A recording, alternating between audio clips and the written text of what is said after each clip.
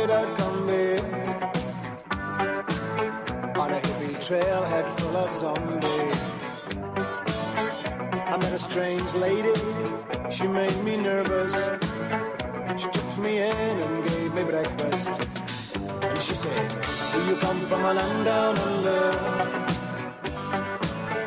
where women go and men wonder?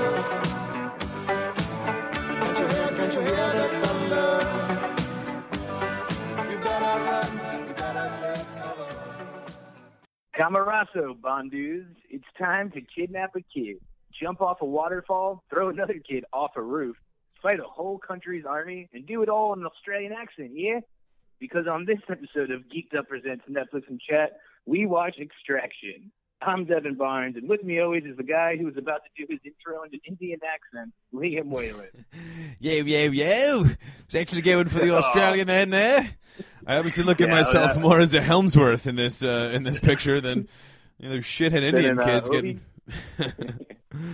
Also, I was just trying to set you up for the one doing the Indian accent. Because I'm going to be honest, there's a... tell me if I'm wrong here, but I don't think anyone will get offended at all if you and I do Australian accent till the sun comes up. But I don't think it's totally okay for us to be doing Indian accents. Yeah, we don't want to cross the double standard in Hollywood or in comedy, but we're gonna leave it alone and just point out Australian totally clean. Indian, nah. I try to set you up to be that guy. Yo. I'll still give it a go. That's what I was waiting for. But I mean, we've teased too many goofy Australian accents to not give the people what they've been craving. But welcome to the show. Expect a lot more of that today, yeah? Thanks for tuning in. We got a good one for you. As you can probably tell, I am calling in the studio still. We're still on quarantine lockdown. This is your over-the-phone impression. I'm going to be doing the Australian. Devin's going to be pretending like he's calling in. It's he's really doing a great job with it. Since it sounds like I'm on the phone, maybe I should be doing the Indian accent. Yo, how may I help you, sir? Yeah, seriously. All right, that's the last one, I promise. But I mean, you really can't beat such an organic tech support joke. I mean, it really... Yeah, I mean, come on, I'm calling in on the phone. It's laid out for me. It's the low-hanging fruit. But like I said, we'll be breaking down Extraction on this one. The last one we did on Netflix and Chat, of course, was Dolomite Is My Name. Another string of voices we weren't allowed to do. Yeah, I was going to say, back to the double standard in comedy, but... But it was still a good one. Yeah, and definitely we at least cursed a lot, so that was good. Yeah. Probably broke the record for motherfuckers in a single Netflix and Chat, so... Plus, I did throw my towel back in for the Suck at MC challenge in that one, unbeknownst to Liam. Yeah, that's true. And still taking those episode 10 emails, y'all. And, of course, we're still doing our Live in Coronaville Geeked Up podcast. Just episode 5 just came out this week. Yep. So talking about some of the late-breaking developments in the entertainment world as we go through Coronaville, so and have a lot of laughs along the way, so... If you're not laughing, it's all we can do. And then, of course, we've been doing our, every Friday night at 8 o'clock, we've been doing our Geeked Up Zoom room parties where we invite all of you to come and get your questions with us, have some closer looks, and just talk about what you've been watching and break it down, how you've been living in Coronaville. Yep, just hang with some fellow geeks in the Geeked Up Podcast Zoom room every Friday night, 8 o'clock. It's been a lot of fun. Special Zoom room shout-out to Yoon for coming in there hot, or should I say cold, with the Netflix and chill ice cream this time. Yes, epic taste testing from Yoon live on the Zoom room. As I guess just last week, I guess we haven't really talked about it on a Netflix and Chat because it was on one of the Coronaville episodes last week.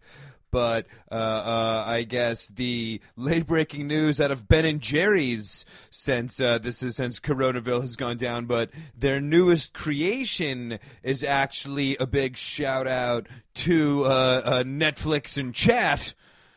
I guess Netflix and chill, but I don't want to get sued in this whole thing, but I guess Netflix... I'm just saying, this ice cream came out since we've been doing this podcast.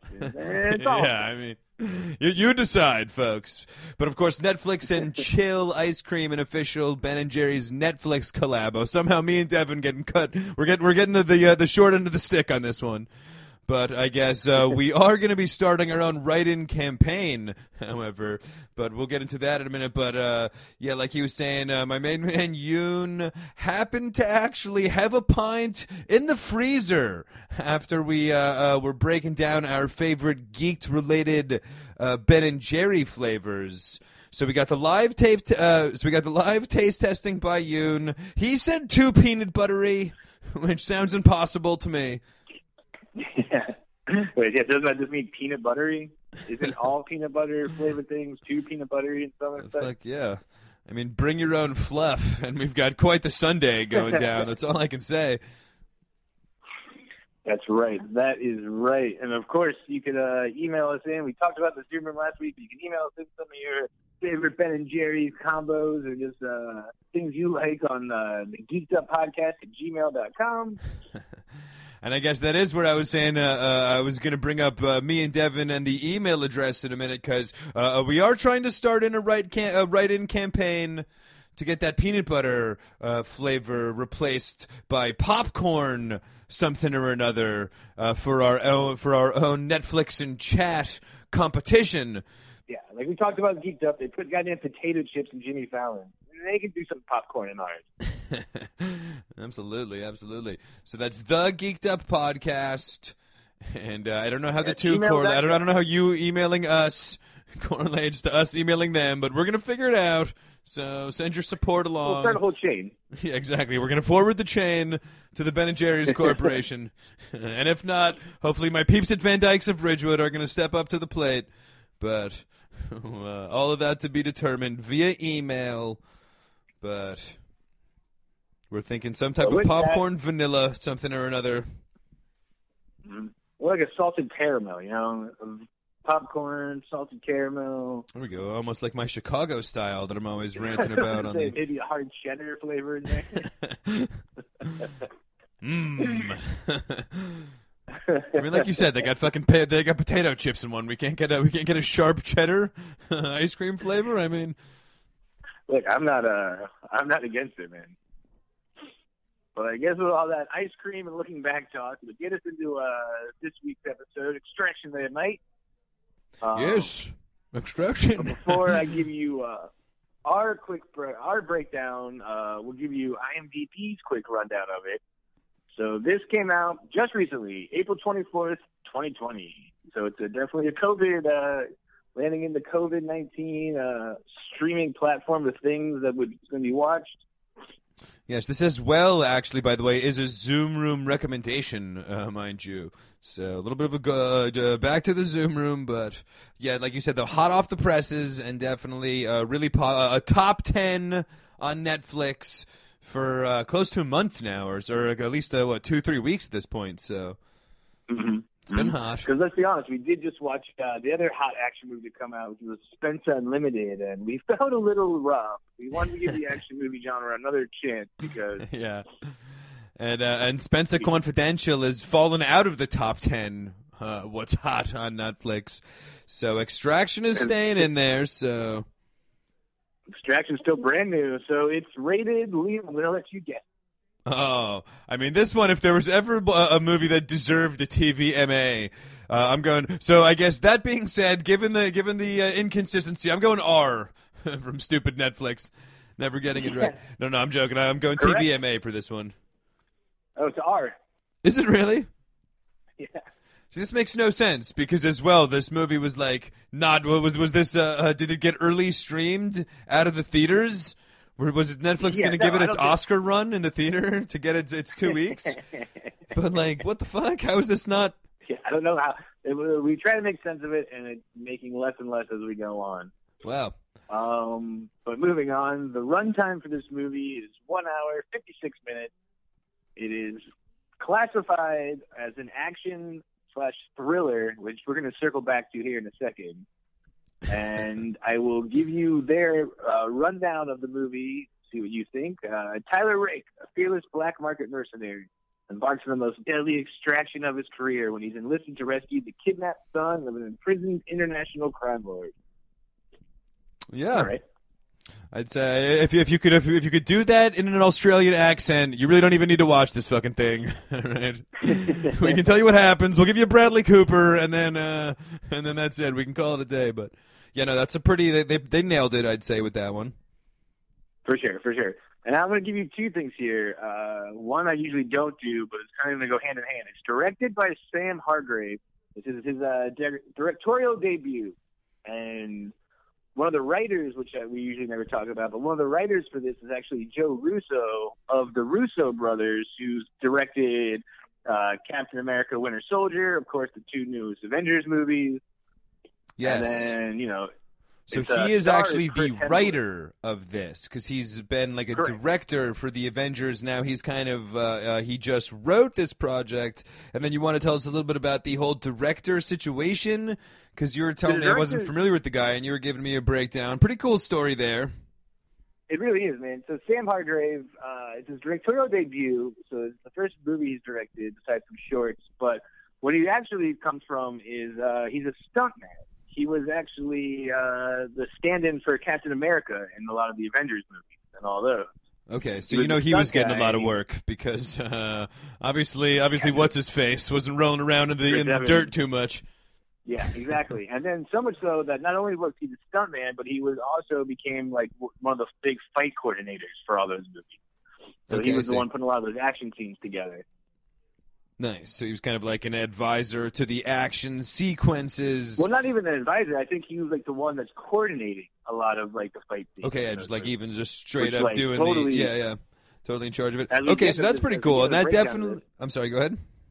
But as we get the breakdown of this, that'll come up a lot because you can kind of see in a lot of the big fight scenes in this movie kind of has those like big action feels, like those very coordinated, bigger than life fight scenes in there. Yes. I mean, that's pretty much what this movie was. I mean, we'll get into it, but it makes a lot of sense that the person that is making this movie has like his main experience in the action sequence, and stunt side of the film world, because that's pretty much what this whole movie was one big crazy action sequence.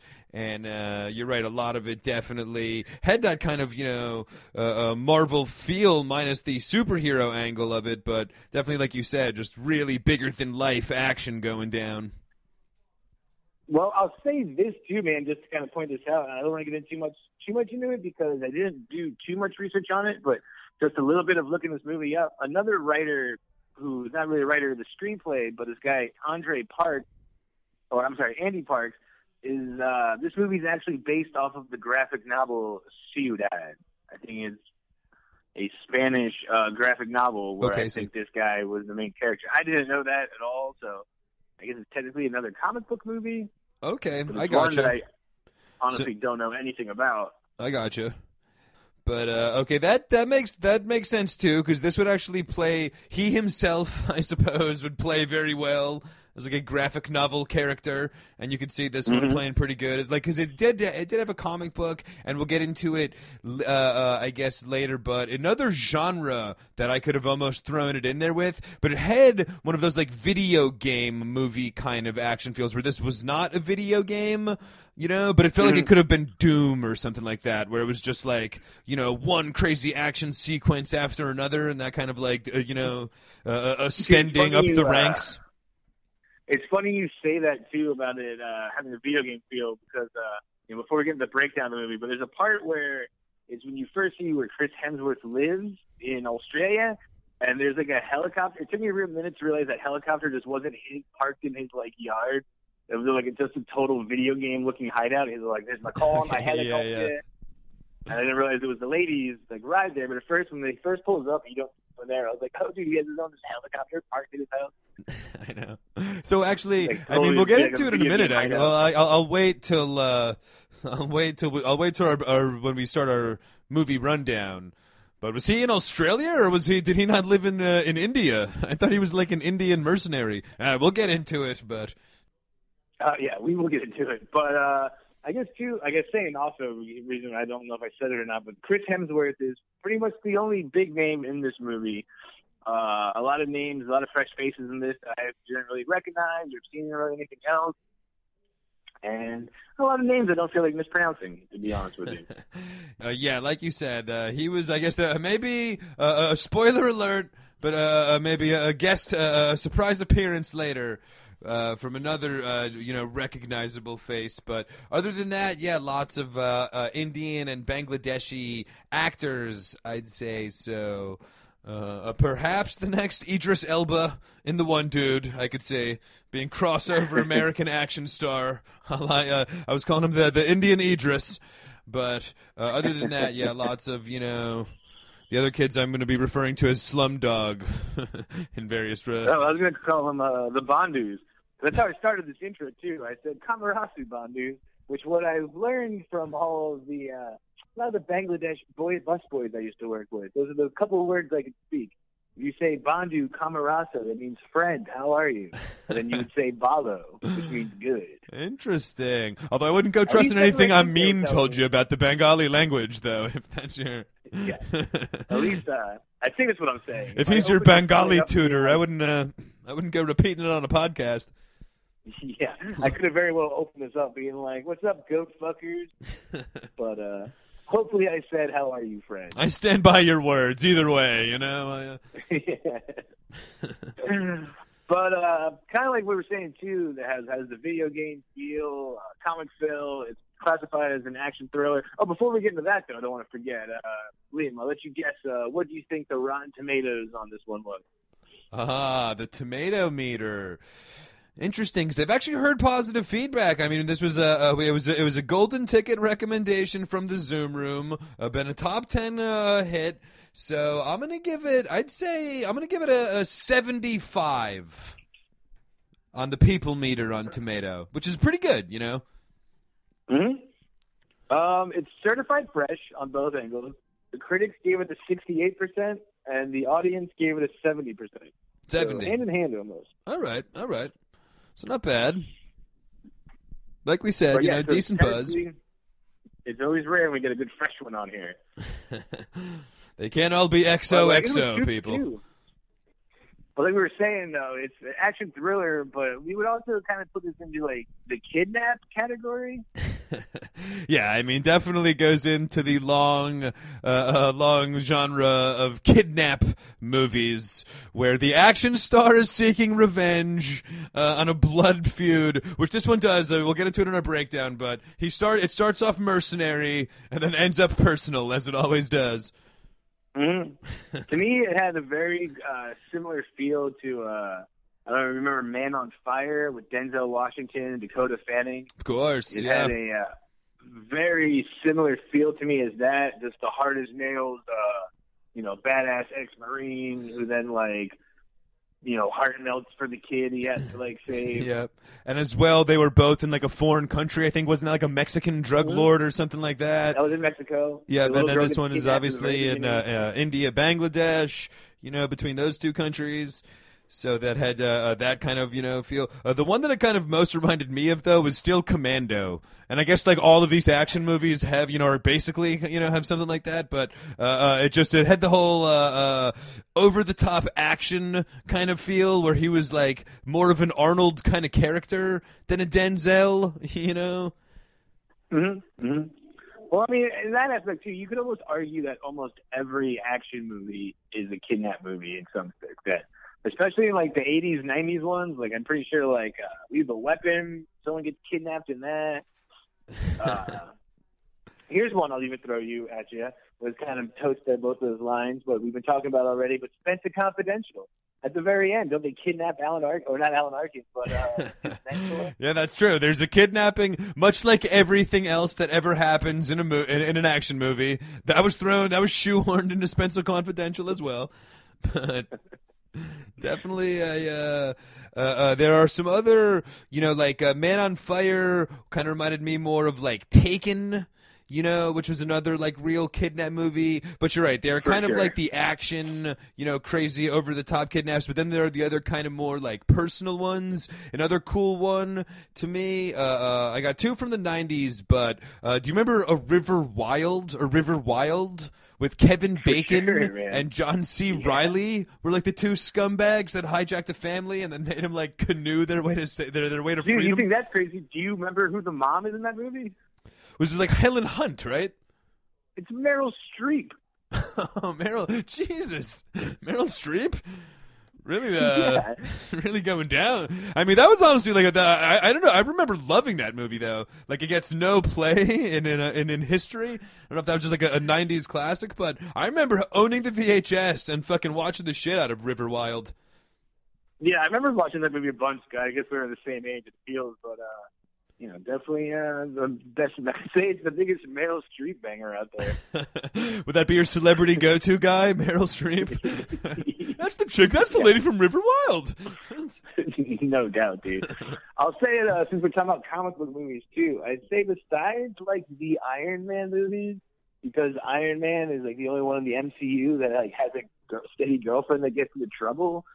I would say every comic book movies outside the MCU is technically a kidnap movie too. You know what I mean? Superman's always rescuing Lois Lane. Yeah, I was going to say Lois Lane gets kidnapped in every fucking movie, that's for sure. Spider-Man's always rescuing that Mary Jane. Batman was rescuing Vicky Vale. How about this for a big geeked one? Even Princess Leia, the whole Star Wars is all fucking based off of them trying to save Princess Leia. Old Jabba. No doubt, dude. My main man Jabba. Well, that's the third one. I mean, the whole premise of A New Hope is they're going to rescue a kidnapped princess. Yeah. No, for sure. Then there's, I guess, along with the kidnap, though, let me kind of flip the script on you. Yes, because it's in the same kind of genre, but this movie as well dealt with the great, like, ransom movie, which, again, usually kind of go hand in hand, but it had the big hostage feel as well, you know what I mean?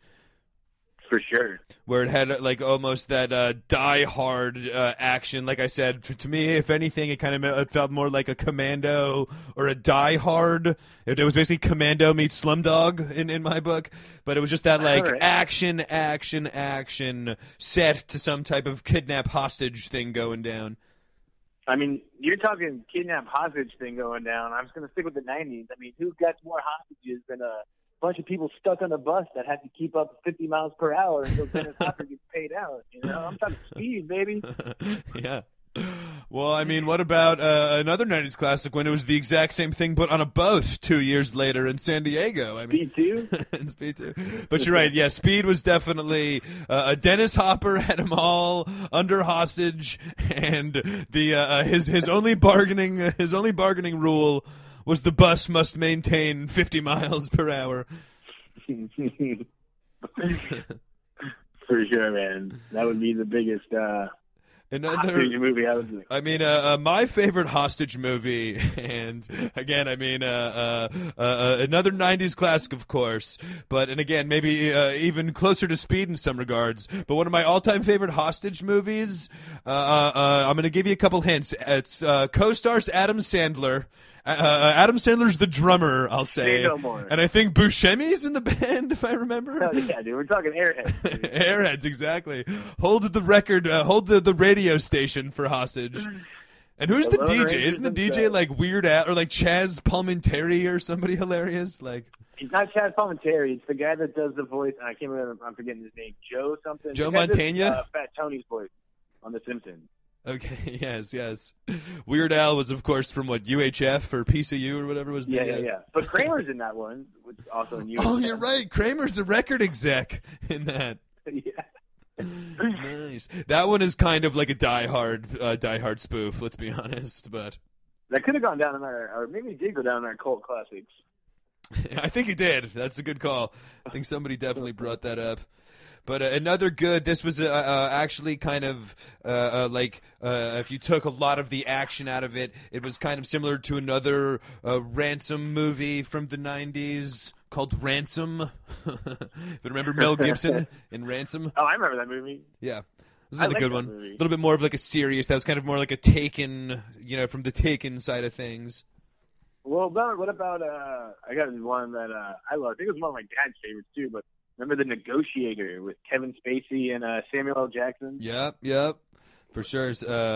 Kevin Spacey. Mm-hmm.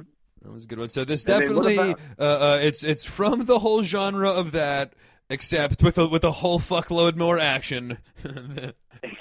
Yeah, a lot more action packed. I guess that'll get us into it there too. Just our official rundown, the geeked-up rundown of Extraction there, mate. Yes. I guess let's just to get into it. It opens up, and I forget which movie we just watched recently that it opens up like later into the movie. It opens up at the end. So this one opens up on a big action highway scene. It's Chris Hemsworth looking pretty beat up, running down the highway, fighting soldiers with like one of the coolest guns I've ever seen in my life. Things like the red laser diet and the big silencer on the machine gun. The thing was badass looking. And, yeah, for somebody that knows nothing about guns, it really caught my eye. It was really. Yeah, no, exactly. Again, and kind of to go back to, we had that video game feel. It looked like a kitted out like gun you'd find on like Call of Duty. And even that opening scene, it was literally like, guy jumps out from behind the van, another guy ducking over here, like. It was a first-person shooter scene going down. What an action movie it is. It just pops into action. Starts off action. And you're right, though. Somehow you knew right away that was like, it was a Tarantino thing going on. You know what I mean? Like, just somehow Not every one of you motherfuckers get on the ground. But then it even gives you the, just to let you know that the movie doesn't think their audience is as smart as they are. It goes 2 days earlier. Much like the Seinfeld scene in India. I'm just saying. The same gimmick as when Helmsworth was wearing Timberlands the whole fucking time. If you noticed. But so yeah, it shows it opens up with a pretty intense action scene. But you ain't seen nothing yet. Immediately just starts showing then these three friends, these three kids around like 15 years old in India.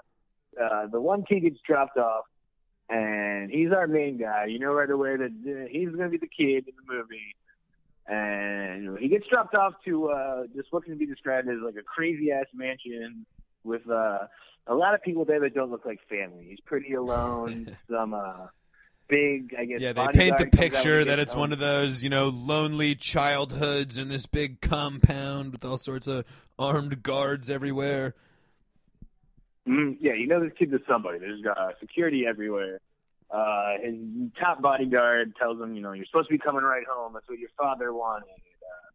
Kid eats some lonely dinner, plays some lonely piano, lay in his bedroom. Then he gets the text like, yo, we're at the club. And then cut to them to like, what can be described as like a teenage bar? I know. Like, how old are they? Like, what's the drinking age in India? I was gonna say, like, is this like a non-alcoholic nightclub, or are these kids just fucking balling out? Is this movie retarded? Like, what's happening right now? Yeah, no, really. Yeah, like I said, they're all drinking like whiskey on the rocks and like talking about sleeping with some girls over there. We gotta talk to them. But it looked like they were drinking like it didn't. They were drinking like juice though, unless it was like a vodka orange juice. It was like, it didn't look like they were drinking. Like they weren't like clearly boozing in this place. So I don't know. It might have been like a cultural thing where there might be like, underage clubs, kind of like hangouts like that for teenagers in India. But it was a weird thing that was going on. Yeah, but his buddy, our main kid's buddy, who I guess. His name in the film was Avi. Avi, yes. So Avi needs a little convincing to go talk to one of the girls at the bar. His friend takes him outside, lights him up a joint. He says, take a hit of this. You'll be smooth as hell. And in my head, I'm like, yeah, right, dude. You know how quiet and paranoid I get? I know, seriously. You thought I was acting weird before. You wait till I come back in now. You should have stuck with his first move. Was he took his glasses off, and it was like a rom-com makeover. Almost went down, but he should have just stuck with that approach. Take the glasses off, shake the hair, and you would have been golden. But But, yeah, they go outside, they go to smoke a joint, and then every 15-year-old's nightmare happens. The police come rolling up, the 5-0 come rolling up, right when the joint gets lit. And this is when things start to get pretty crazy because the cops come up, they're like, look, we know you're smoking weed.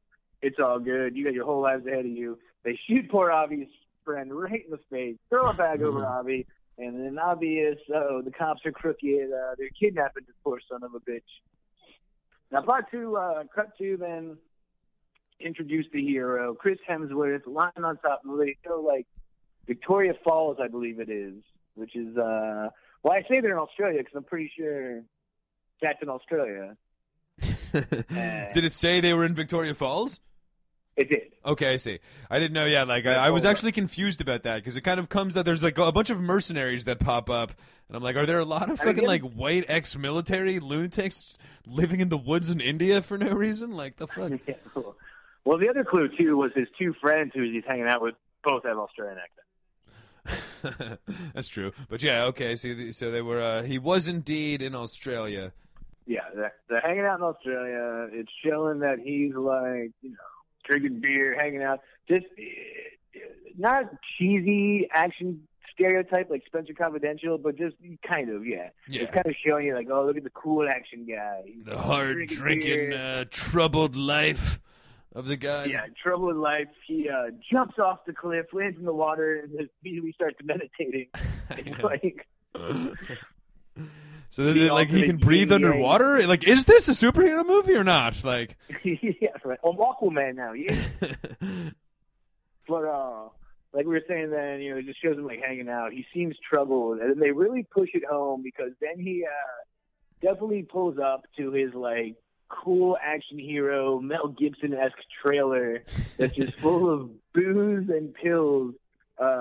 One of the bottles of pills, I don't know if you noticed, goes like so far out of the way to say Oxycontin on them in giant letters. No, I didn't see that. I was distracted by all of the other jars. I was trying to count the amount of fucking pill jars that were in this guy's fucking. There's literally a pill jar on the table in like giant orange letters that says Oxycontin. Like, in the subtitles, it said. But there's a big helicopter in his yard, and sure enough, you can tell, like, his point man, or in this case, point woman, comes in, kind of gives him the deal, was like, all right, check it, look, this very prominent drug dealer's kid in India was just kidnapped by the rival drug dealer in Bangladesh, and they're going to charge him a ransom. They don't want to pay it, and they're hiring us to go in there and extract the kid. While he's talking to her, too, while she's breaking it down for him, too, he's like, oh, do it. While he, like, swallows, which I love this in the movie, he swallows just a handful of pills, chases it with, like, a whiskey, and she's like, you better be sober tomorrow. And it's like, dude, there's no way this fucking guy's going to be sober tomorrow. He's fucking just took, like, 8 Oxycontins. Like, yeah, I don't see him. I don't see him putting down that bottle by tomorrow morning, sweetheart. Yeah, plus he's been day drinking all day. He's been chilling at Victoria Falls. Here's what I'll say too, and like put my hand to the fire if I'm wrong. But tell you right now, the amount of alcohol and like drug problem they were insinuating that he has with all the pills and his house full of booze. Nobody with that problem and addiction looks like Chris Hemsworth. Yeah, that's true. It's true. They don't, you know what I mean? Let alone like Black Ops Mercenary, but doesn't look alone. Yeah, no, for real. Like stuff to make it to the gym fucking 6 times a week with the hardcore oxy problem. Yeah, dude. Yeah, for sure. But it also cuts to, I guess it might not have happened before, but Avi's bodyguard goes to the jail where Avi's dad is, who was he's in jail right now, so that's why the other drug dealer in Bangladesh feels like he can like strike right now. But Avi's dad is like, look, get my kid back or I'm going to kill your kid. So he's a bad guy too. You know what I mean? Yep. There's no one really rooting for it. But then it cuts to the guy that actually kidnapped Avi, the other big bad drug dealer from Bangladesh, right? And it shows him on a roof. Who's easily my favorite character of the whole movie. And not since the days of the Honky Tonk Man in the WWF have I rooted for a bad guy so hard as I was for the hilarious Bengali drug lord and especially his henchmen, as we'll get into. But I was gonna say. I thought you were gonna be talking about his right hand. his number 2 is easily my favorite, actually. But the whole team, though, and as well, like you said, just shout out to all my Bengali peeps from years in the restaurant biz. I'm going Bengali over Indian right off the bat here, anyways. So Yeah. got a lot more Bengali friends, to be honest, but. But it just kind of shows you in this scene just kind of how hardcore, one, the bad guy is, and two, like what this movie really is. Because one, they've already shot a kid in the head, like point blank range. Like the cops that shoot Avi's friend right in the face. This is all within the first 20 minutes of this movie. Avi's friend gets shot in the face, and then much like Slumdog Millionaire, the Bangladesh drug lord has all these 14-year-old, 8-year-old, all these young boys on the roof that obviously work for him. And just without any explanation, his number 2 guy just runs over, grabs one, and just shucks him off the roof. Yep. So now, at the beginning of this movie... His henchman, by the way, has a hilarious perm, by the way. I guess that's his main distinguishable characteristic would be... I don't know if he's even in another scene, but he really stole the show with the perm and the hucking kids up roof. Yeah, and it really did. Within the first 20 minutes of the film now 2 kids under the age of 15 have just been brutally murdered. And really both for no reason other than just effect. Yeah, that's true. So, just kind of shows you how bad the drug dealer is. And, that's that. Actually, I kind of got ahead of that because then it cuts back to Chris Hemsworth in Australia. Or Chris Hemsworth shows up in India, and they're kind of giving the breakdown of what's going to go down. They're like, all right, look, this is what it is. Avi's dad is going to be paying us to extract him, get him. They'll send us the money, then we'll drop him off. So he's asking all of the pertinent questions that only a Black Seal ops would be able to. How many people are there going to be? Are we going to be? Okay, all right. That's pretty much all I need to know. It's 20. All right. Yeah, on it. Yeah, a master game plan here. This is where the action really starts because they put a blindfold over. He goes to Bangladesh. They put a blindfold over his head in the market. They take him to the secret hideout. They show him the kid. They're like, all right. They kind of try to fuck with him. He's all cool about it. Steals one of the guy's joints, smokes it a little bit. And then it's just all right, you see the kid safe. I'll be right back with your money. Leave. Somebody on his team of superheroes takes a sniper shot at one of the guys. He, in turns, without a gun, goes in this room. Hardcore fight and, I'm going to say a badass action scene, man. Goes in there and just, clears this room out. But it's just one of those great, and again, it kind of sets the tone. When I was watching it, I was like, ooh, I didn't know it was going to be a super violent movie like this. Stabbing throats and stuffing people's head in rakes and no, for sure, busting their heads on tables. I was like, oh, this is great. This is an action-packed violent movie. Somebody's head gets straight up blown off in the sequence, and like you said, and as well though, really that scene was not just kind of gratuitous violence, gratuitous action, but a real and kind of getting back into the director having the experience, specializing in action sequencing and all that. But it really was a super cool him clearing the room with lots of up close hand to hand combat moves, stealing guns, shooting. You know what I mean? It was like you said, a real badass. Just him totally fucking clearing house in this small confined room. Fucking Indian dudes with machine guns. You know what I mean? And he's just it's a great scene. He clears the room. There's a little 10-year-old kid with a gun pointing at him. He's like, run away now, kids. Tell the story of Batman. Tell him Thor sent you. But then he rescues the kid. They leave the house. A little more action after during that. He then pretty badass. He gets the kid to the spot he's trying to get him out of. Right? They got their meeting spot. He gives him a little some boat on the river. Yeah. They have a boat in the river waiting for him to extract. Little do we know that his Avi's bodyguard. And really the only plot point of this, the only reason he even they get in this whole situation and betrays Chris Hemsworth is they really just can't afford it. They're like, all right, look, we're going to hire these guys to rescue Avi. Can't pay them, so we're just going to try and kill them all and then save them. It's pretty much it. Oh, I didn't even realize that was what was happening. You were saying that was the other guy, the fucking Indian Chris Hemsworth, was trying to kind of like steal the kid from Hemsworth. Yeah, okay, that's exactly what it was. So, interesting. I didn't even think so. I thought that he was kind of just like out of pressure of his own kid getting killed, like not taking any chances, and was just like, I'm going in there and like I'm fucking doing it myself. I'm taking matters in my own hands, and like was there was kind of two operations running parallel. There's three more or less. I gotcha. All right, nice. I kind of thought it was like I was kind of looking at it more as like a No Country for Old Men Sugar kind of situation, where it's like they had sent somebody to go after it, but then as well there was like another rogue maniac who was on the case. You know what I mean? And it was like a race for who was who. But I gotcha. Okay, I see.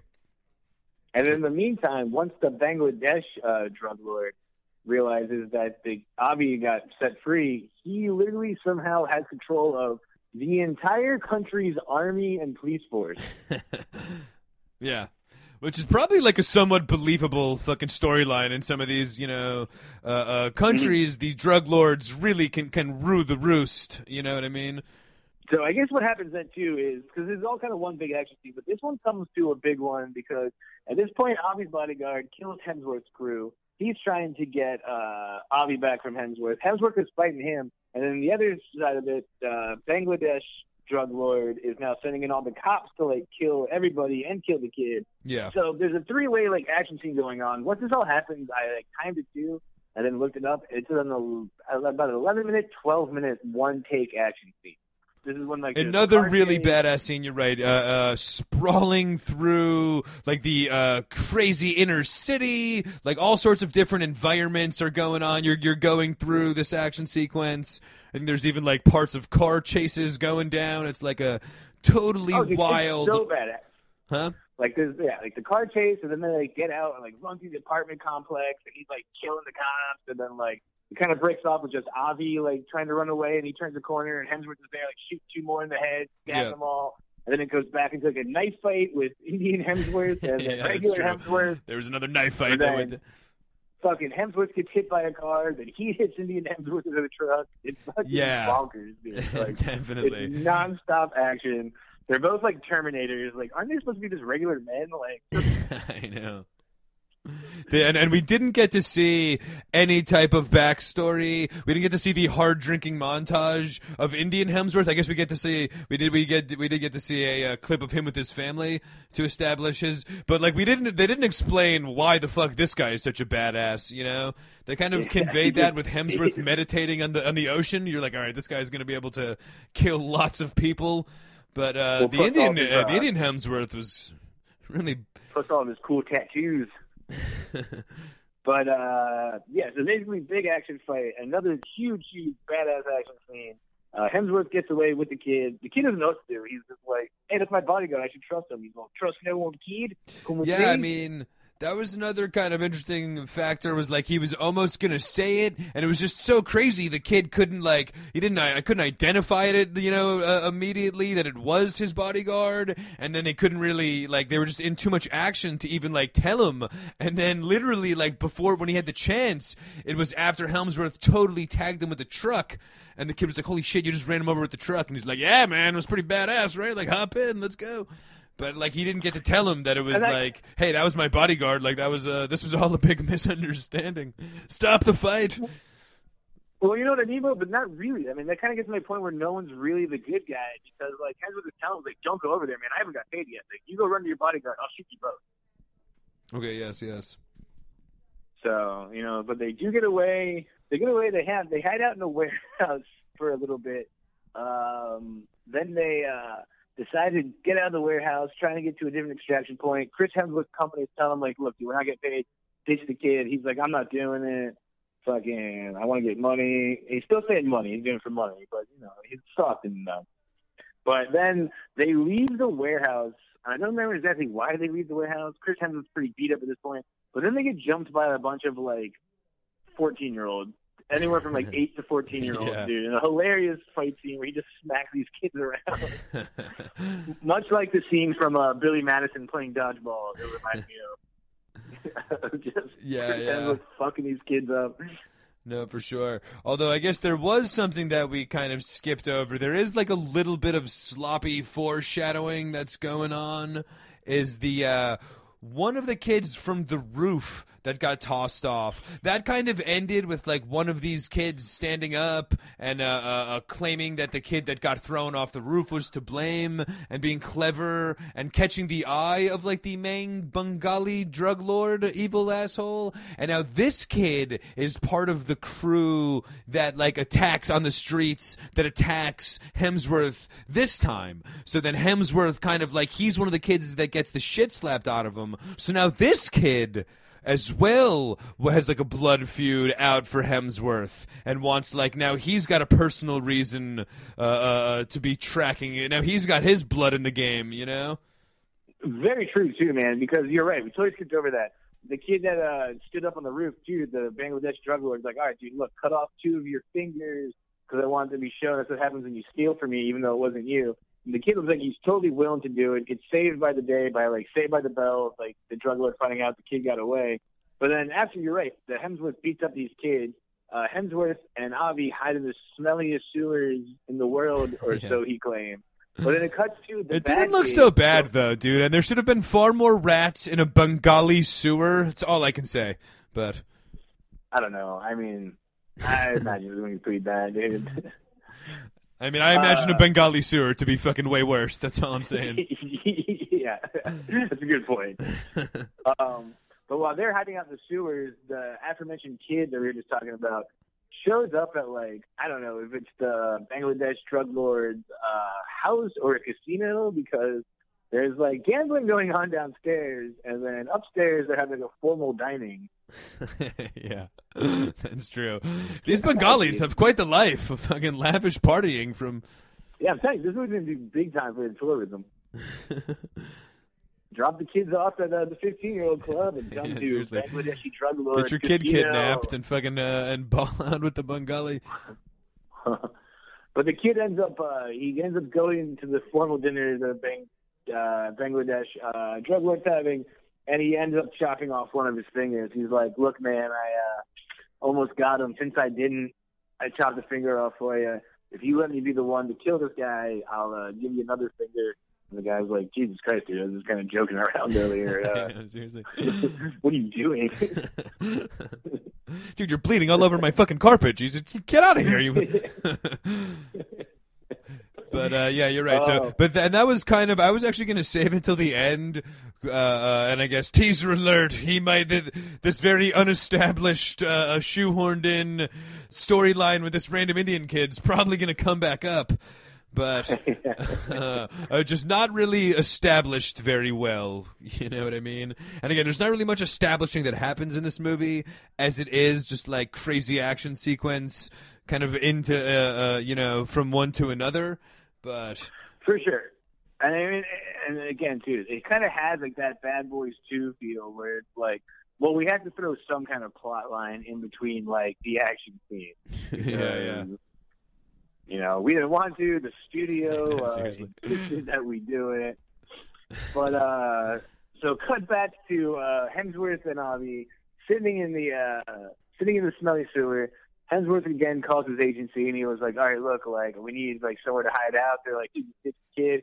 He's like, "No, call my boy Gasper. Gasper owes me a favor. He happens to live here, I guess, in Bangladesh, and also I saved his life."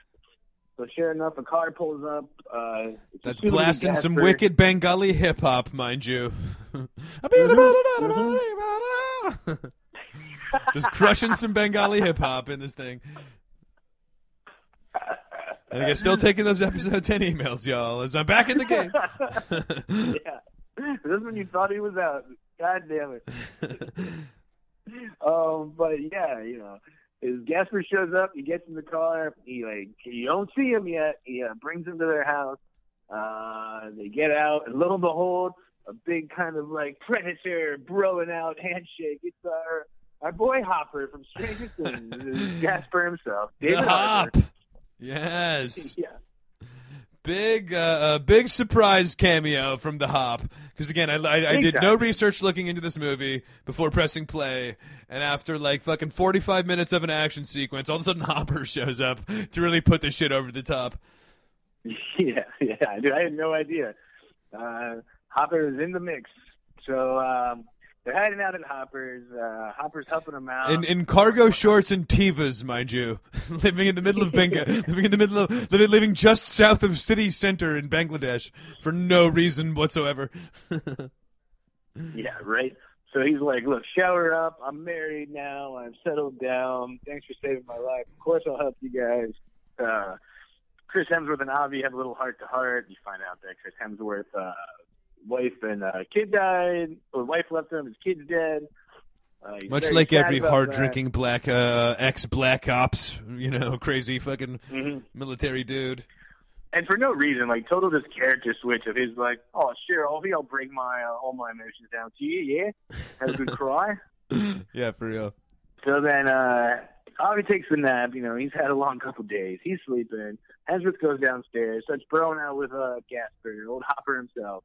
And Hopper's trying to say some suspicious stuff. He's like, the best thing we can do for that kid is he's got nowhere to go. His dad's in jail. No one's going to protect him. Even before that, though, you didn't trust Hopper. As actually, when he told Hemsworth and the other, I got to go shower, didn't he like pull the old, like, I got to run to the store for milk. You guys hang out. I thought Hemsworth was just going to bail then, because obviously you didn't trust Hopper anymore. But it was just like, where do you go in the middle of Bangladesh? Like, what errands are you running at midnight in a fucking Bengali jungle? Getting milk. like... But yeah, you're right. I forgot about that. He did do the, I'll be right back. Anyone else anything about now? No? Yeah. So you didn't trust him, right? It was But you're right. They start chit-chatting. He's like, the best thing you can do is kill this kid. Hemsworth is like, no way, man. David Hopper's like, look, dude, there's a $10 million reward for this guy. And then he kind of finds out, too. He's like, we both can't be mercenaries our whole lives, right, bro? Like, just the two of us. Two good-looking, cool guys. It's like, wait a second. Are you guys supposed to be, like, equals? Yeah. Hopper, you can actually do this, I think. Hemsworth should go to the modeling career, but you should be a Bengali mercenary, I think. You're really... Yeah, now, I don't see any other role in society for you. I would believe it's a pill popper, you know what I mean? Because even then, when like Chris Hemsworth again eats a handful of pills there, Hopper's like, "Oh, can I have some?" Yeah, no problem, sure. bud. If you want to see what an oxy head looks like, look no further than the Hop. Fucking Hopper in the cargo shirts. Yeah, way too old to be wearing tivas and fucking and overweight. Now that's what it's gonna look like to be. Exactly. But then, yeah, Hopper reveals his true intention. Next thing you know, Chris Hemsworth and Hopper get into a big fight, opening a Kill Bill, big house fight, breaking bottles, and fighting all over the house. And again, I'm going to attribute it to the fact that Chris Hemsworth had like a broken arm and he's already been fighting all day, but the old Hop Man comes on top. Yeah, good call. Hemsworth should just kick the shit out of him.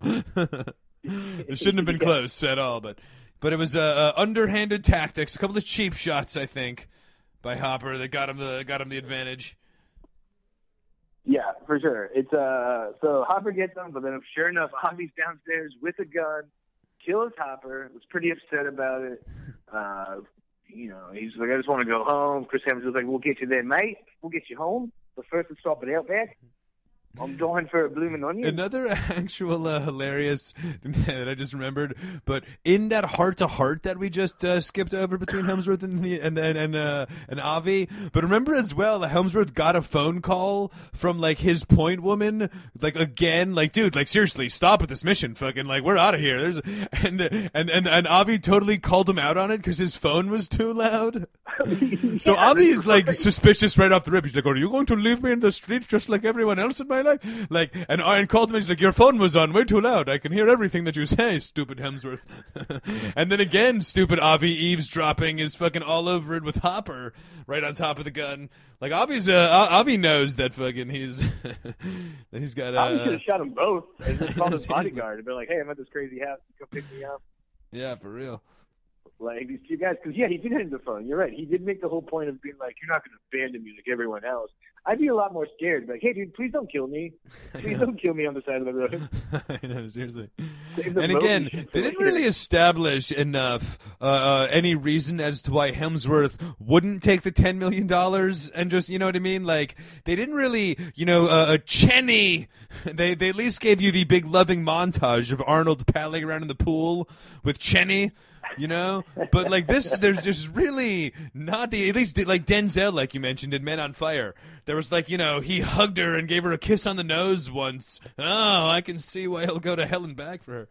But this is just like, Hemsworth really is just going all like defying logic with his loyalty to this little shithead. For sure, dude. There's no build-up. Even like you said, even like in A Man on Fire, the whole first half of the movie is like Dakota Fanning melting Denzel's heart. And then she gets kidnapped. And he's like, ooh, boy, I'm on fire now.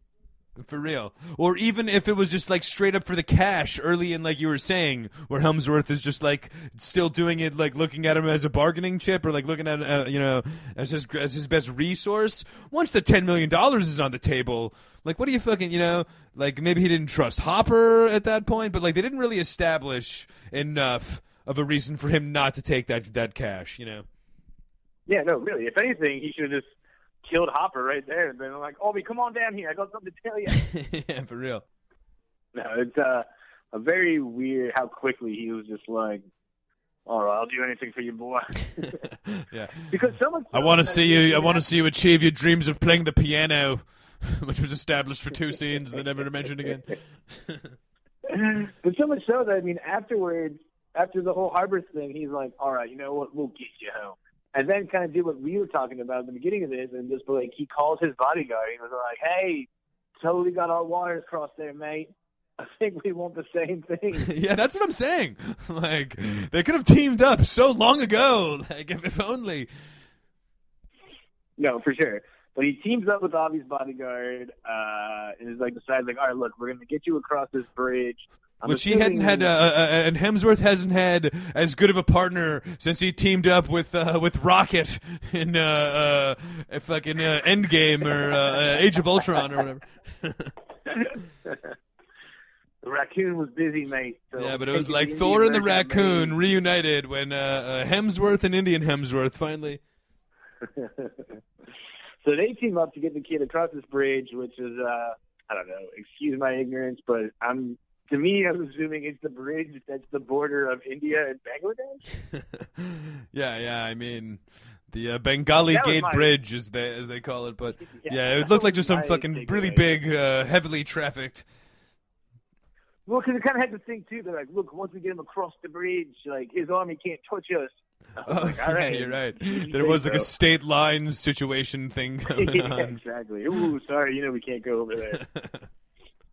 But so they do that while also like the Bangladesh drug lord is telling the general of the army of the country, like, all right, throw everything you got at him. So, hey, dude, we've been doing that for the last week. If you haven't noticed, we've had fucking the entire city shut down for. We're trying, Bengali maniac. They shut the whole city down. But anyway, so they start going across the bridge. They put on some funny scarves. Hemsworth starts shooting grenades. You can tell it's going to be the big last action sequence because he's also wearing the same outfit, has the same gun he did at the highway scene at the beginning of the movie. Yes. You know we're getting there. You're starting to realize that it was indeed a Tarantino situation. You motherfuckers move! So they start fighting on the bridge, and literally it's Chris Hemsworth and Indian Chris Hemsworth versus the whole country's army and police force. And then his four goons show up in the Hemsworth squad. The lady, his point man, they all got crazy guns. They're like, we'll help you there. They all try to fight the whole army. They all start getting kind of almost taken out. Avi's bodyguard gets shot in the head by the Bengali police chief that the Bengali drug lord had been bitching around wound up like in a sniper on a sniper perch, picking off everybody and really doing major damage to what was left of Hemsworth. I guess it was really just Hemsworth and the other guy. It was really just Hemsworth and an Indian Hemsworth at this point, but he took out Indian Hemsworth. But the police chief kills Indian Hemsworth. He gets a shot on Australian Hemsworth. And then his point lady, his point woman, snipes him. Now, he's pretty fucked up at this point. Chris Hemsworth's telling Avi now, he's like, look, run to my guys. They'll get you out of here. In the back of my head, I was like, will they? Or are they just going to shoot Avi on sight? Like, are they there to rescue Hemsworth? I think those guys made a deal with Hopper, actually. And yeah. $10 million goes to whoever can kill this little shithead. But so Avi runs to Hemsworth's crew. Hemsworth fights off the other cops and pretty hardcore, shoot them all up. Last man standing. He's already pretty banged up at this point. He pretty much takes them all out. He turns around to smile at his team and is like, "Look, I did it." And sure enough, the fucking 9-fingered kid comes up from behind the car. Old Fezzy 9 fingers. Fezzy 9. He pops him Hemsworth in the throat. Hemsworth falls off the bridge. They look over. You see nobody. Avi makes it. Flash forward to a little while later. Avi's, for whatever reason, back in school. I know. Like in the most easily. Avi really fucking things go off his shoulders, Yeah. He's like, "Yo, I'll see you at Club Candy tonight." Which is I got a story to tell you, fuckers. The place is called Candy's Cafe. Is the teen bar they were at. Nice. I was calling it the Max. Goes to school, the Indian Max is what I was. Then it cuts to Chris Hemsworth's point lady, and it shows the Bangladeshi drug lord is at a big party. He goes to the bathroom to use the urinal. He looks over. There's Chris Hemsworth's point lady standing at the urinal, almost like he wouldn't think it was crazy, because she's standing at it like she's going to use it. Yeah. You know what I mean? She's standing there looking at him. It was like, should be a red flag right there. Be like, hey, you're not supposed to be here. He's like, I want to see where this goes. Yeah. She shoots him in the head, so the bad guy gets his justice, and then it shows Avi going to a pool, jumping off a high dive, lands in the deep end. He does the meditating thing Chris Hemsworth was doing at the beginning of the movie. He raises his head out of the water, and in the background you see a blurry guy standing there watching him. Yeah. Hemsworth make it all along. Or is it another creepy kidnapper? Who knows? Cut the credits. But I know for a fact there's a sequel coming. So yeah, we're definitely gonna. Yeah. Extraction 2. Extraction 2 in pre-production, so we know somebody's back there. And that's pretty much the breakdown of it. I think it's a couple of things. The reason Chris Hemsworth survives after getting shot in the throat and falling off the bridge is. You see at the beginning of the movie, he can breathe underwater. So he probably just fell off the bridge and was like, I'll sit here and meditate for a bit. Well, as well, that was part of their little heart-to-heart. There was something about, him in the water. He, gave a little soliloquy about the water fucking healing him. You know what it was? It was a poem. He said, you don't drown when you fall in the river. You drown when it consumes you. Yes, exactly. So he had some spiritual connection to it all that again, you knew was... Where'd you hear that from? I'm always drowning. I know, seriously. Aquaman, did Aquaman tell you that one? Yeah. Oh, you're mates with Aquaman too, there, yeah? Without giving my review, definitely as in action flicks goes and action scenes, I'm putting it up there with Bad Boys 2, kind of like what I said before, of just crazy over the top action, filled in with some plot points, but then just crazy action scenes. For sure. Also, who really won? Avi's still now living with, his insane criminal dad piece of shit. Yeah. His dad's that's a very good point. His dad told his best friend, Avi's bodyguard, that he was going to kill his son so he not rescue his own son. Yeah, no, for sure.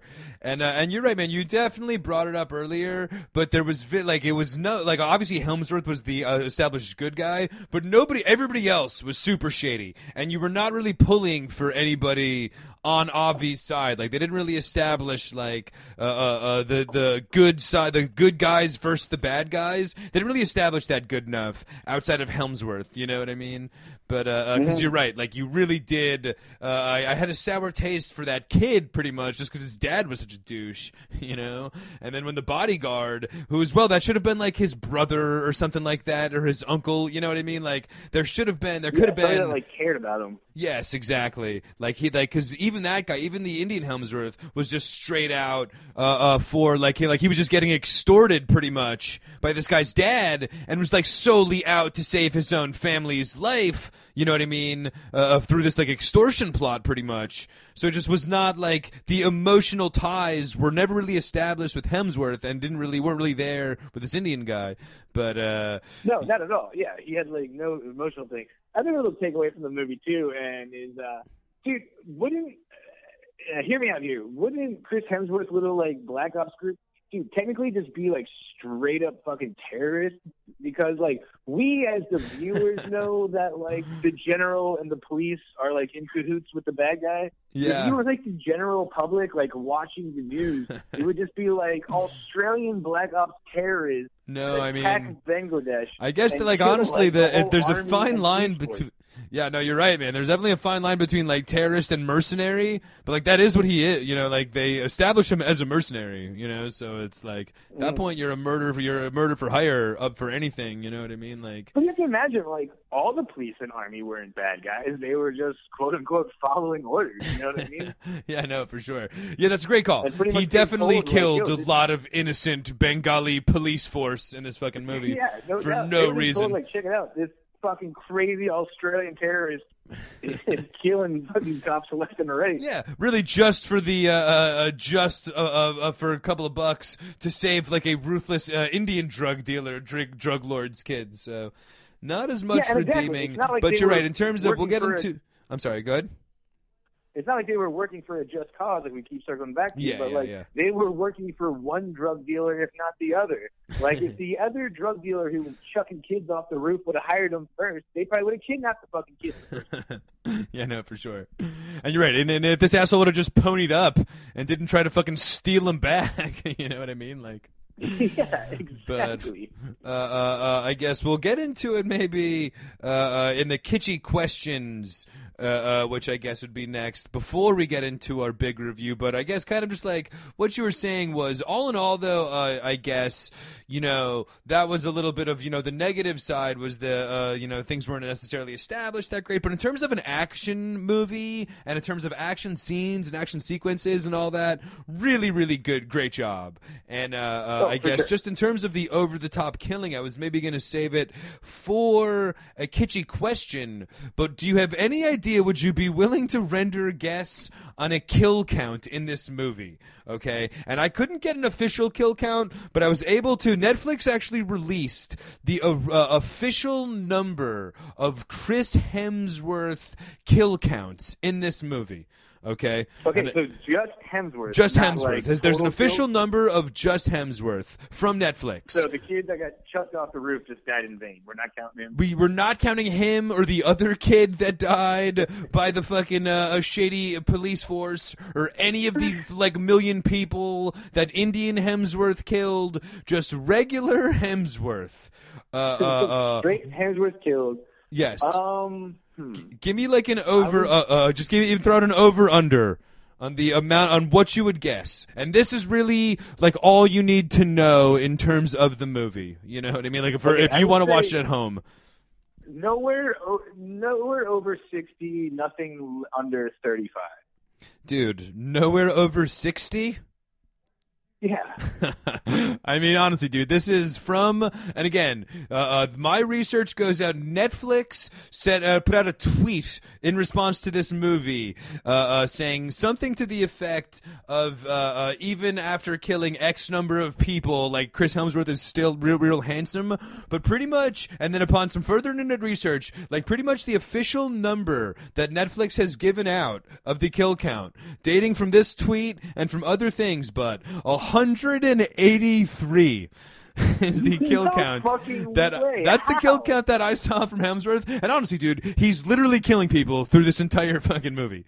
But I mean, I know. I felt like 60 was high. Like yeah, and the 183, maybe that is like the whole kill count of the movie.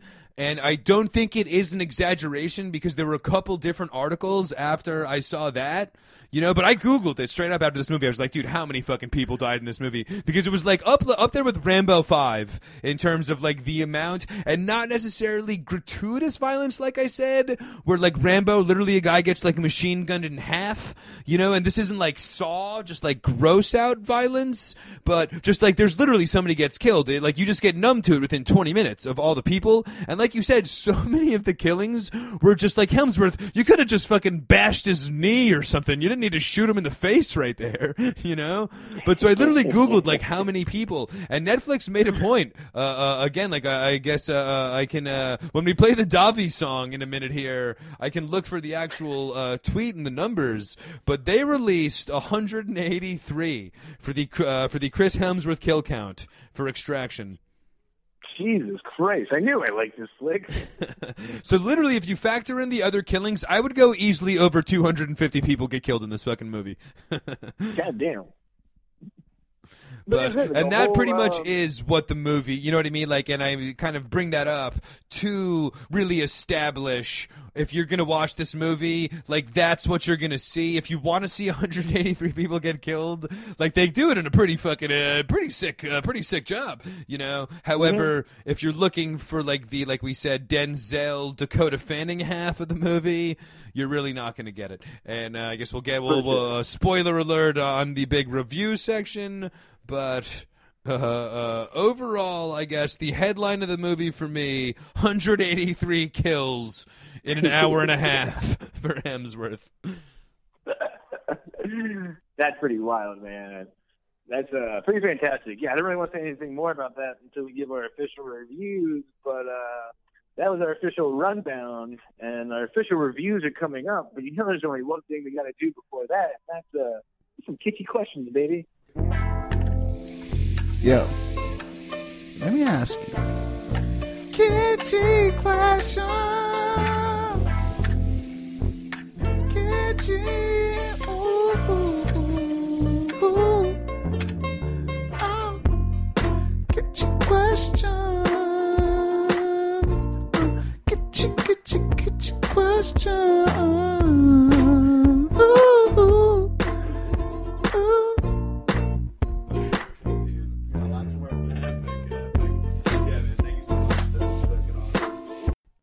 All right, Kitchen Questions. That, of course, was Andre Davi, the Kitchen Question song. Check him out on SoundCloud. Still taking those episode 10 emails, y'all.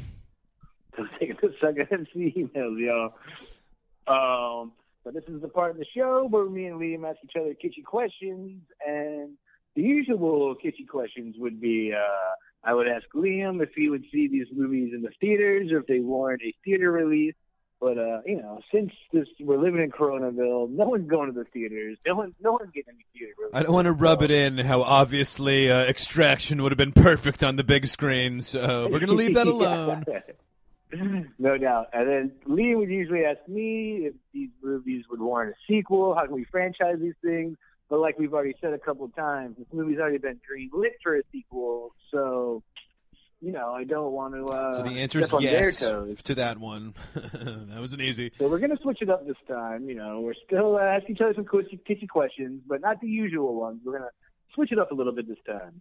However, I'll start off asking you, because I'm going to keep mine kind of close, however, as I usually, like you said, ask you if the movie would warrant a sequel or sequel possibility. And I guess that, Extraction, like we mentioned, does have a sequel announced. However, it's not necessarily, I suppose, it doesn't necessarily have to be, anyway, starring Chris Hemsworth, yeah. So my question to you for the kitschy question is, what other Avenger should be starring in the movie, if not Chris Hemsworth? You know what I mean? So if they were going to make they are making a sequel. If it wasn't going to be Hemsworth, which apparently it is, but if it wasn't going to be, which Avenger, and should they be playing their Avenger character? Or are we taking the actor? You could do either or. Okay, that's good. I got a couple answers for this one now. There's a few people that could pull it off. I would say the people that couldn't at first, dude. You know what I mean? So you would say Robert Downey Jr. is like the big head of the whole MCU, right? Like Tony Stark's the guy. I couldn't see Robert Downey Jr. pulling off a role like this, right? He's like the Bengali drug lord. He would be a perfect Bengali drug lord to kidnap the kid. Sure, yeah, no doubt. Same thing with Mark Ruffalo. Yep. You know, he's just too dorky. I couldn't see him pulling off the mercenary role. So I'm going to go with a couple. I would go with one obvious one. I think Jeremy Renner, you know, the guy that plays Hawkeye, could have pulled this role off. You know, he's got that same kind of like gruff attitude. Yeah. You saw him in The Town. He was kind of like a badass in that movie. Still doing a funny voice also. He's Cowboy taken. Two other guys. I'll throw one female in there. Obviously, I think Scarlett Johansson could pull this movie off just because what she does is the Black Widow. In the times we live in, you want to gender swap it up there. For so sure. You mentioned Kill Bill. The movie off. had a little Kill Bill feel to it anyway, and to be honest, that could For be a sure. little, you know, female-led action. The top two guys I really thought that could fill the role in this, I'm going to say top two, the 1/3 wild card, and then one my heart's choice. So the top two guys I could see pulling this off as just like the badass Marine would either be Chadwick Boseman that plays Black Panther or Anthony Mackie that plays Falcon. Okay. Both of them just seem like tough guys, you know what I mean? Like I think could pull off the mercenary soldier vibe very well. Yeah, I could see that definitely from Chadwick Boseman anyway. Keeping up with the Thor theme, I would also want to say this is kind of my wild card choice, but Tom Hiddleston, the guy that plays Loki, I could actually see him kind of doing it. And there's a kind of a random fact that he was one of the runner-ups for Thor himself. Okay, you know what I mean? Interesting. And then he ended up getting the Loki role. But I think it's kind of a wild card because you kind of look at him as shrimpy, but I think he was also in contention to be the new James Bond. I think he could pull off the mercenary soldier role. And like Loki seems kind of weaselly, but he has like that toughness kind of like, yeah. I don't know, like smart aleckness to him, but I think he could pull the role off really, really well. Yeah, for sure. He probably was, you know, one of the most inclined because, ironically, like you said, not all of the Avengers are necessarily inclined for like high-level action movies, you know. But correct. But yeah, I think he would definitely fit the bill, as well as Chadwick Boseman was a good one. You know, I guess we'll get to see him kind of. We were mentioning it, but in The Five Bloods, a war movie For sure. starring him. So something a little similar, but I could definitely see him being a mercenary. But my dream choice then would be the one I'd really want to see. Like you said, I could pick a character too, and we already kind of teased him earlier in this review of the movie. But come on, I'm going Rocket Raccoon, fucking fighting the Bangladeshi army. This little raccoon is already Get out of here, you bastard! Yeah, no doubt. And sure, his voice was Bradley Cooper, who was American Sniper, but I'm going not the actor. I'm going Rocket Raccoon. Yeah, the actual raccoon.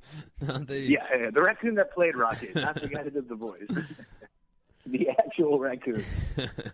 Yeah, I mean, and I feel like if you get the raccoon, you kind of get the other. You get the rest of the. Yeah, they got the same agent. Yeah, you get the rest of the Guardians, you know. So they really come as a whole, package. Little you know? side team. That's the team that comes in at the end.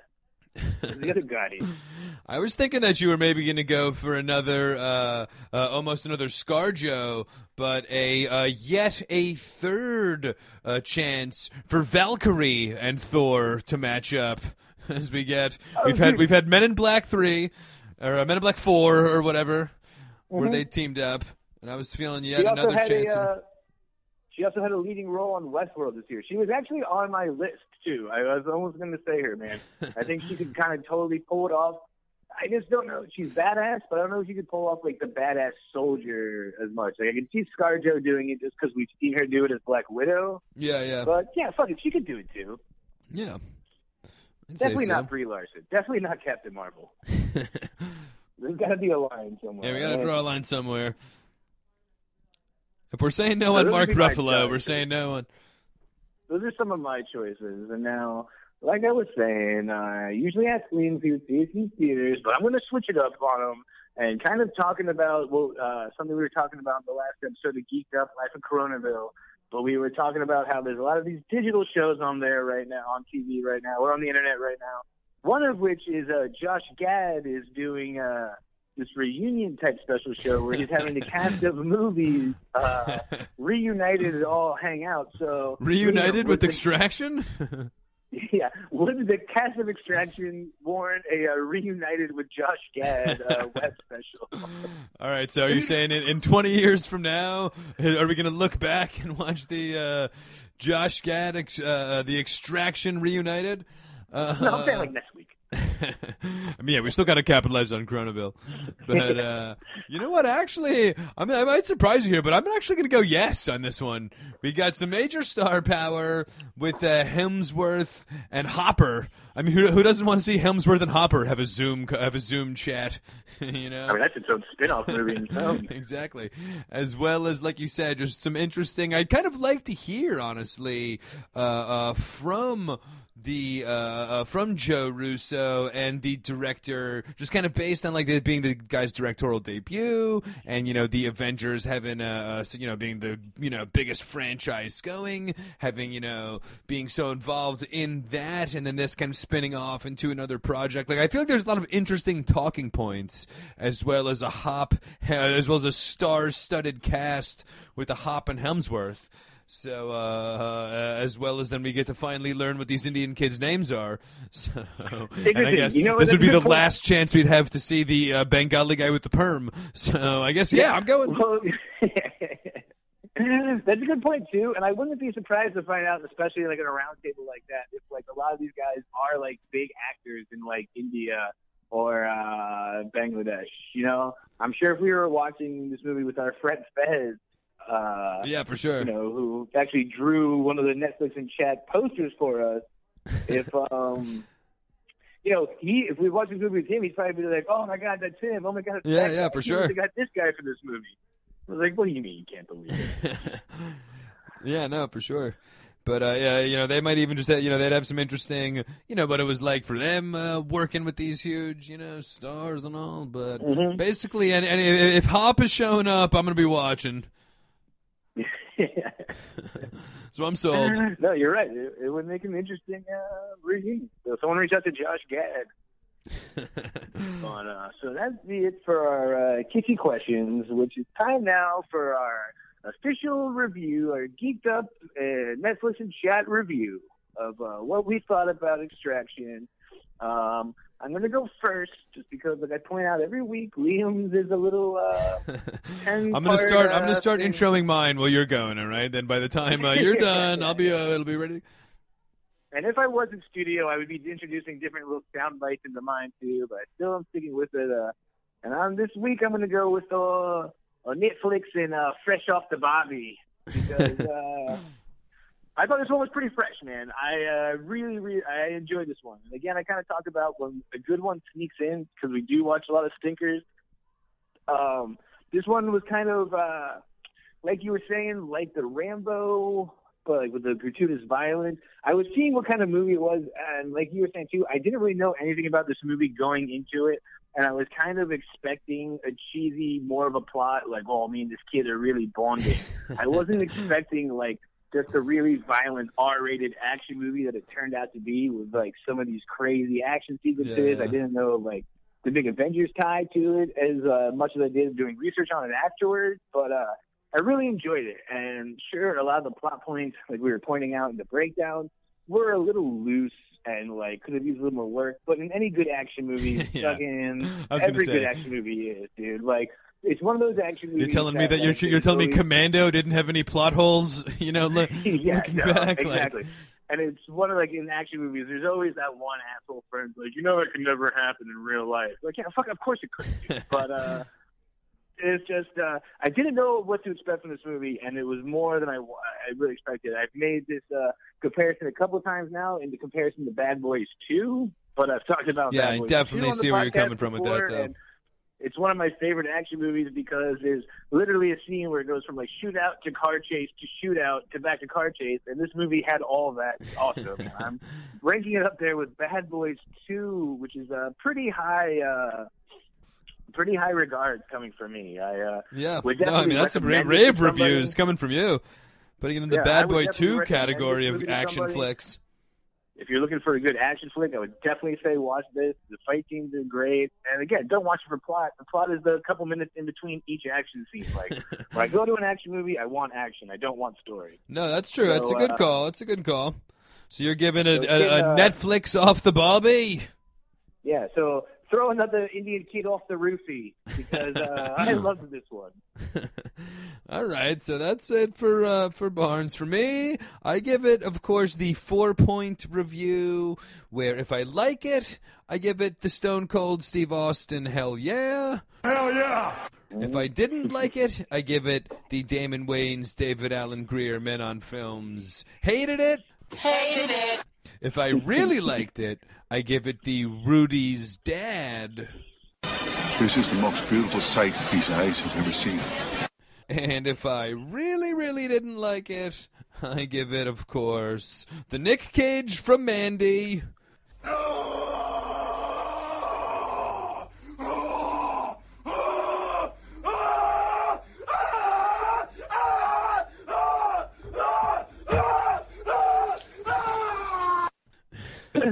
Now, before you give your review, I want to point out that there's only been one Rudy's Dad from you, and that's been Tiger King. Okay, yes. The only Rudy's Dad I've ever given was Tiger King, yes. There's been a few Mandys, a tons have hated it, a good chunk of Stone Cold. Before you even say what it is, I just have no idea what you're going to say this time. This is one of those movies that, like, while I was watching it on my own, I didn't realized I was liking it. I was just like, I wonder what Lee thinks about this movie. I can only imagine what he. Would you say would any answer surprise you out of my 4 right now? I could see you getting. My guess is it's going to be a Stone Cold or a Men on Film. I can't see it being on the top or the bottom of either side of that. All right. You know your stuff. Because it's right in the middle. But I guess after all things considered, I'm giving it a David Alan Grier, Damon Wayans, Men on Films hated it. Hated it. Which, as I'll kind of get to, not necessarily for movies that I hate. Do I give the David Alan Grier, Damon Wayans, Men on Films hated it? But I guess ultimately speaking, though, like you said, I definitely to piggyback on a lot of the positives that you're saying. Really, really good, a fun action movie. I guess if you're looking for a good action movie, I would give it a recommendation. But I guess, and as well, kind of just to get back into a little bit of what I was talking about earlier with the Netflix official kill count. Okay, I did actually, when we played the Davi song, look up the Netflix tweet. All right, so their official, the Netflix official Twitter account released the least believable part of Extraction is that at no point do any of the 183 people that Chris Hemsworth kills mention how ridiculously good looking he is. All right, so that is the official Netflix tweet about the whole thing, and honestly, I feel that my review kind of deals with that in a couple of ways. With just overall, I feel like 183 at a certain point, it just got to be like distracting and a little consuming for me. And in terms of the believability factor, and you were kind of talking about it earlier, but literally, I was going through another potential kitschy question we could have asked, but I was literally playing the game in my head of what is literally like more like which requires more suspension of disbelief, Thor or this fucking movie. And to be perfectly honest, I think Thor is like a more like I'm more willing to believe that like the fantasy world of superheroes exists than one of these movies that's supposed to be kind of a real life steeped in, you know, some level of reality and is so utterly ridiculous with just the amount of like, and again, the action scenes were great, but you just need to like tone it back a little bit in under the scope of you know, some believability and like just the killing. I'm not trying to get too like, you know, I'm not trying to get sensitive, but it just kind of like, you just got like, it got ridiculous at a certain point. We're literally halfway through the movie, I'm Googling like how many fucking does he kill because it's just insane. Yes, go ahead. Can I sway you back with me pointing out very early on in this episode that this actually is based off of a graphic novel? So technically, it is a comic book movie. Great call. Yeah. Actually, that does, that actually really would kind of sway it, because, as I'm watching the movie, you're kind of looking at it more like you said. It should be like a man on fire. Maybe that's, that might just be a good call. I might have had it in the wrong genre, but in terms of, like a kidnap hostage kind of movie, it was just, there wasn't, like we mentioned, no, like so many of the things that you'd need to establish to make a successful, a kidnap hostage movie totally got overlooked for like an extra 75 hilarious murders during the movie, or hilarious shootings during the movie. And ultimately speaking, it was just like one of those movies, if I find out you're super you're super jonesing for an action movie, yeah, sure, watch it, have fun, but like, could you tell a normal person like, yeah, this is a good movie that you got to check out? I don't know if I could go that far. So in that regard, I give it to Damon Wayans. David Alan Grier, Men on Films, hated it. I think they should get the David Alan Grier, Damon Wayans. Oh, hell yeah. Yeah, the catty hell yeah. I guess this would, right in the middle. Yeah, this would really fall in for a catty hell yeah. But I mean, ultimately, it didn't suck. Some of the action scenes are real cool. But for my taste, when it's just like literally 2 hours of a straight on action movie, I kind of just get over it a little bit. Where literally just a couple scenes, instead of like an extra 50 killings, if there was just one scene with him playing cricket with the little bastard and the fucking like. You know what I mean? In the projects, it would have been a lot more of like, oh, Helmsworth, he really bonded with that little bastard. But it was just a very sloppy, put-together action movie. So that's funny to me, man, because the things that you wanted in it are the things that I'm glad weren't in it. That like, and that's kind of what I mean. That like, I didn't know it was going to be that kind of action movie where it would just be like loose plot but really, really good action. And I didn't know it was going to be so R-rated. That to me was what.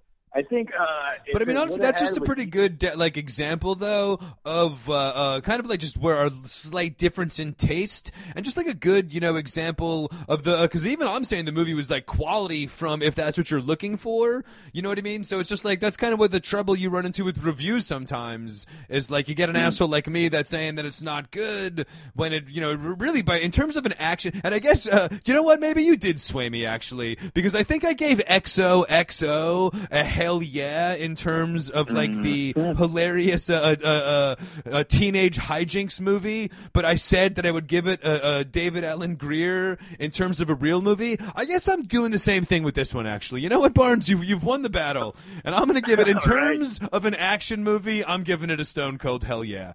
Hell yeah! But action movies not really being, my particular fave necessarily, I would downgrade it. But in terms of an action movie, and you're right, in terms of a comic book movie, because it is based on the graphic novel. Exactly, yeah. But so I guess you're right though. In terms of if I'm looking at it as a comic book action book movie, I'll give it a hell yeah. Hell yeah! If I'm looking at it as a big LW, as a Gene pick from the Seinfeld episode, but I give it I hated it. Hated it. Gene's trash. I'm Gene. All right, man. I kind of had a feeling we would be a little different on this. Especially, you text me last night before I watched it. You're like, just watched it. Wow is all I'm saying. And I was like, oh, that could mean anything. And then I like to give you a good ambiguous text before right after. I talked to you a little bit today before we did the podcast. I was like, man, pretty good, right? And you're like, yeah, I'm a good boy. Oh, it was an ironic wow. I see. Honestly, the wow I think was just in terms of just like the straight up action after that ride was over. All I could say was wow. I was fucking like a lot of people just got fucking slaughtered. Wow. But I guess with that was our official Geeked Up in Netflix Chat review. We gave you our official rundown. We kind of looked at some kidnap action movies. But before we end this whole thing, this would now be the part of the movie where we go ask Mr. Brad Pitt himself, what's in the box? What's in the box? I guess another kidnap movie in some regards. Although, yeah, he kidnapped her head. Yeah, he kidnapped her after he killed her, but he was stupid. Pitt was looking for her anyway. Since the usual name of the game here is to stick our hand in the box and spread germs around and pick a movie out. We haven't been doing that. I can't trust Liam over there by himself in the studio not to just pick out some of his favorites. Or else we'd be watching Netflix present some other fucking fish documentary. So we've been golden ticketing it. We've been doing a lot from the Zoom room. And that's why we want you guys to join us every Friday night at 8 o'clock. Give us your suggestions or write them in on Facebook. Speaking of that, however, by the way, Big LW golden ticket suggestion definitely does go out to the Nick Offerman have a nice trip stories of celebrities on acid. I'm throwing that one in the golden ticket pool. So for sure.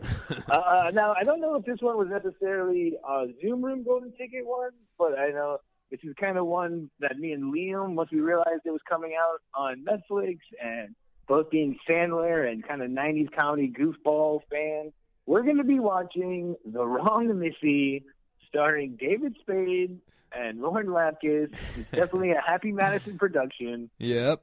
Because you can tell it definitely looks like not only is Spade in it, but Nick Swartzen and Rob Schneider. And Schneider, all in the trailer.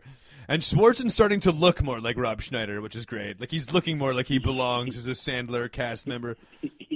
Yeah, he's definitely filling in. But we've given we've given the geeked public a couple of golden tickets in the last one. The last couple, as Extraction was actually from my boy Jacobson, and then I think Dolomite was from maybe Accountant Mike. Maybe I forget who gave Dolomite a golden ticket, but those were both Zoom Room selections.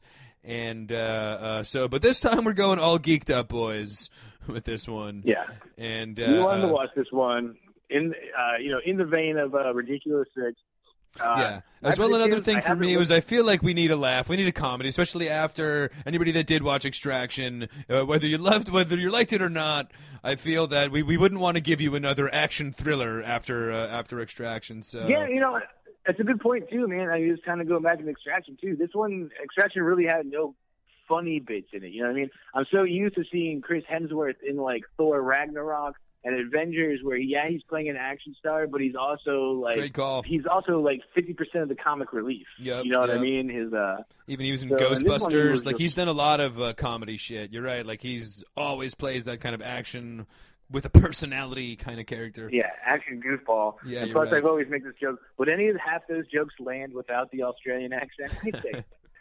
I'm not going to look up the Rotten Tomato score for this one yet. I am going to throw a prediction out there that whatever this Rotten Tomato score for The Wrong Missy is going to be, me and Liam are going to like it more than that. Yeah. I'm already willing to say a Stone Cold hell yeah off the bat, but yeah. I'm saying we're going to like it more than the 2% the critics probably gave it. But obviously it's a comedy, and I'll say the other thing, it's only an hour and a half, which is something I'm ready to sink my teeth into, too. I feel like we've been watching a lot of 2-hour bangers. Yep. Extraction kept it moving, though. I'll give it that much. So look out for that. We'll be putting that out next week. Also, keep a lookout. We're still working on it, but the Geeked Up Podcast 5-year anniversary special, different clips and whatnot will be coming out for you, too. So look out for that. We got big specials coming out. Also, we just put out episode 5 of Live in Coronaville during this whole quarantine nonsense. And then, of course, Friday night this week, 8 p.m. Eastern Standard Time. Join us in the Zoom room. We put the code and link on the Facebook page. If for whatever reason you don't follow us on Facebook, you can always email us in for the code at thegeekeduppodcast@gmail.com. It's the Geeked Up Podcast. Get your code. We will be talking some of our favorite movie posters, album covers, action movies, funny Australian accents, whoever's brave enough to do an Indian accent. We're going to try to get our resident Bengali on the Zoom to discuss this movie, some of the intricacies of Extraction. But I guess with that'll be it for this episode. I'm Devin Barnes. That's Liam Whalen. There was a lot of Bangladesh Indian actors in this movie, so like any good Bollywood film, we're going to end it on a real Indian banger you can dance to. Ooh, baby, it's time to get geeked up. Woo! What's up, y'all? This is Mr. Woo Baby himself, Andre Davi. You're listening to the Geeked Up Podcast on SoundCloud. Yeah, and I'm still taking those episode 10 emails, y'all. Woo! gaming. You know what I'm saying? Comic books and tech, stuff you ain't up on.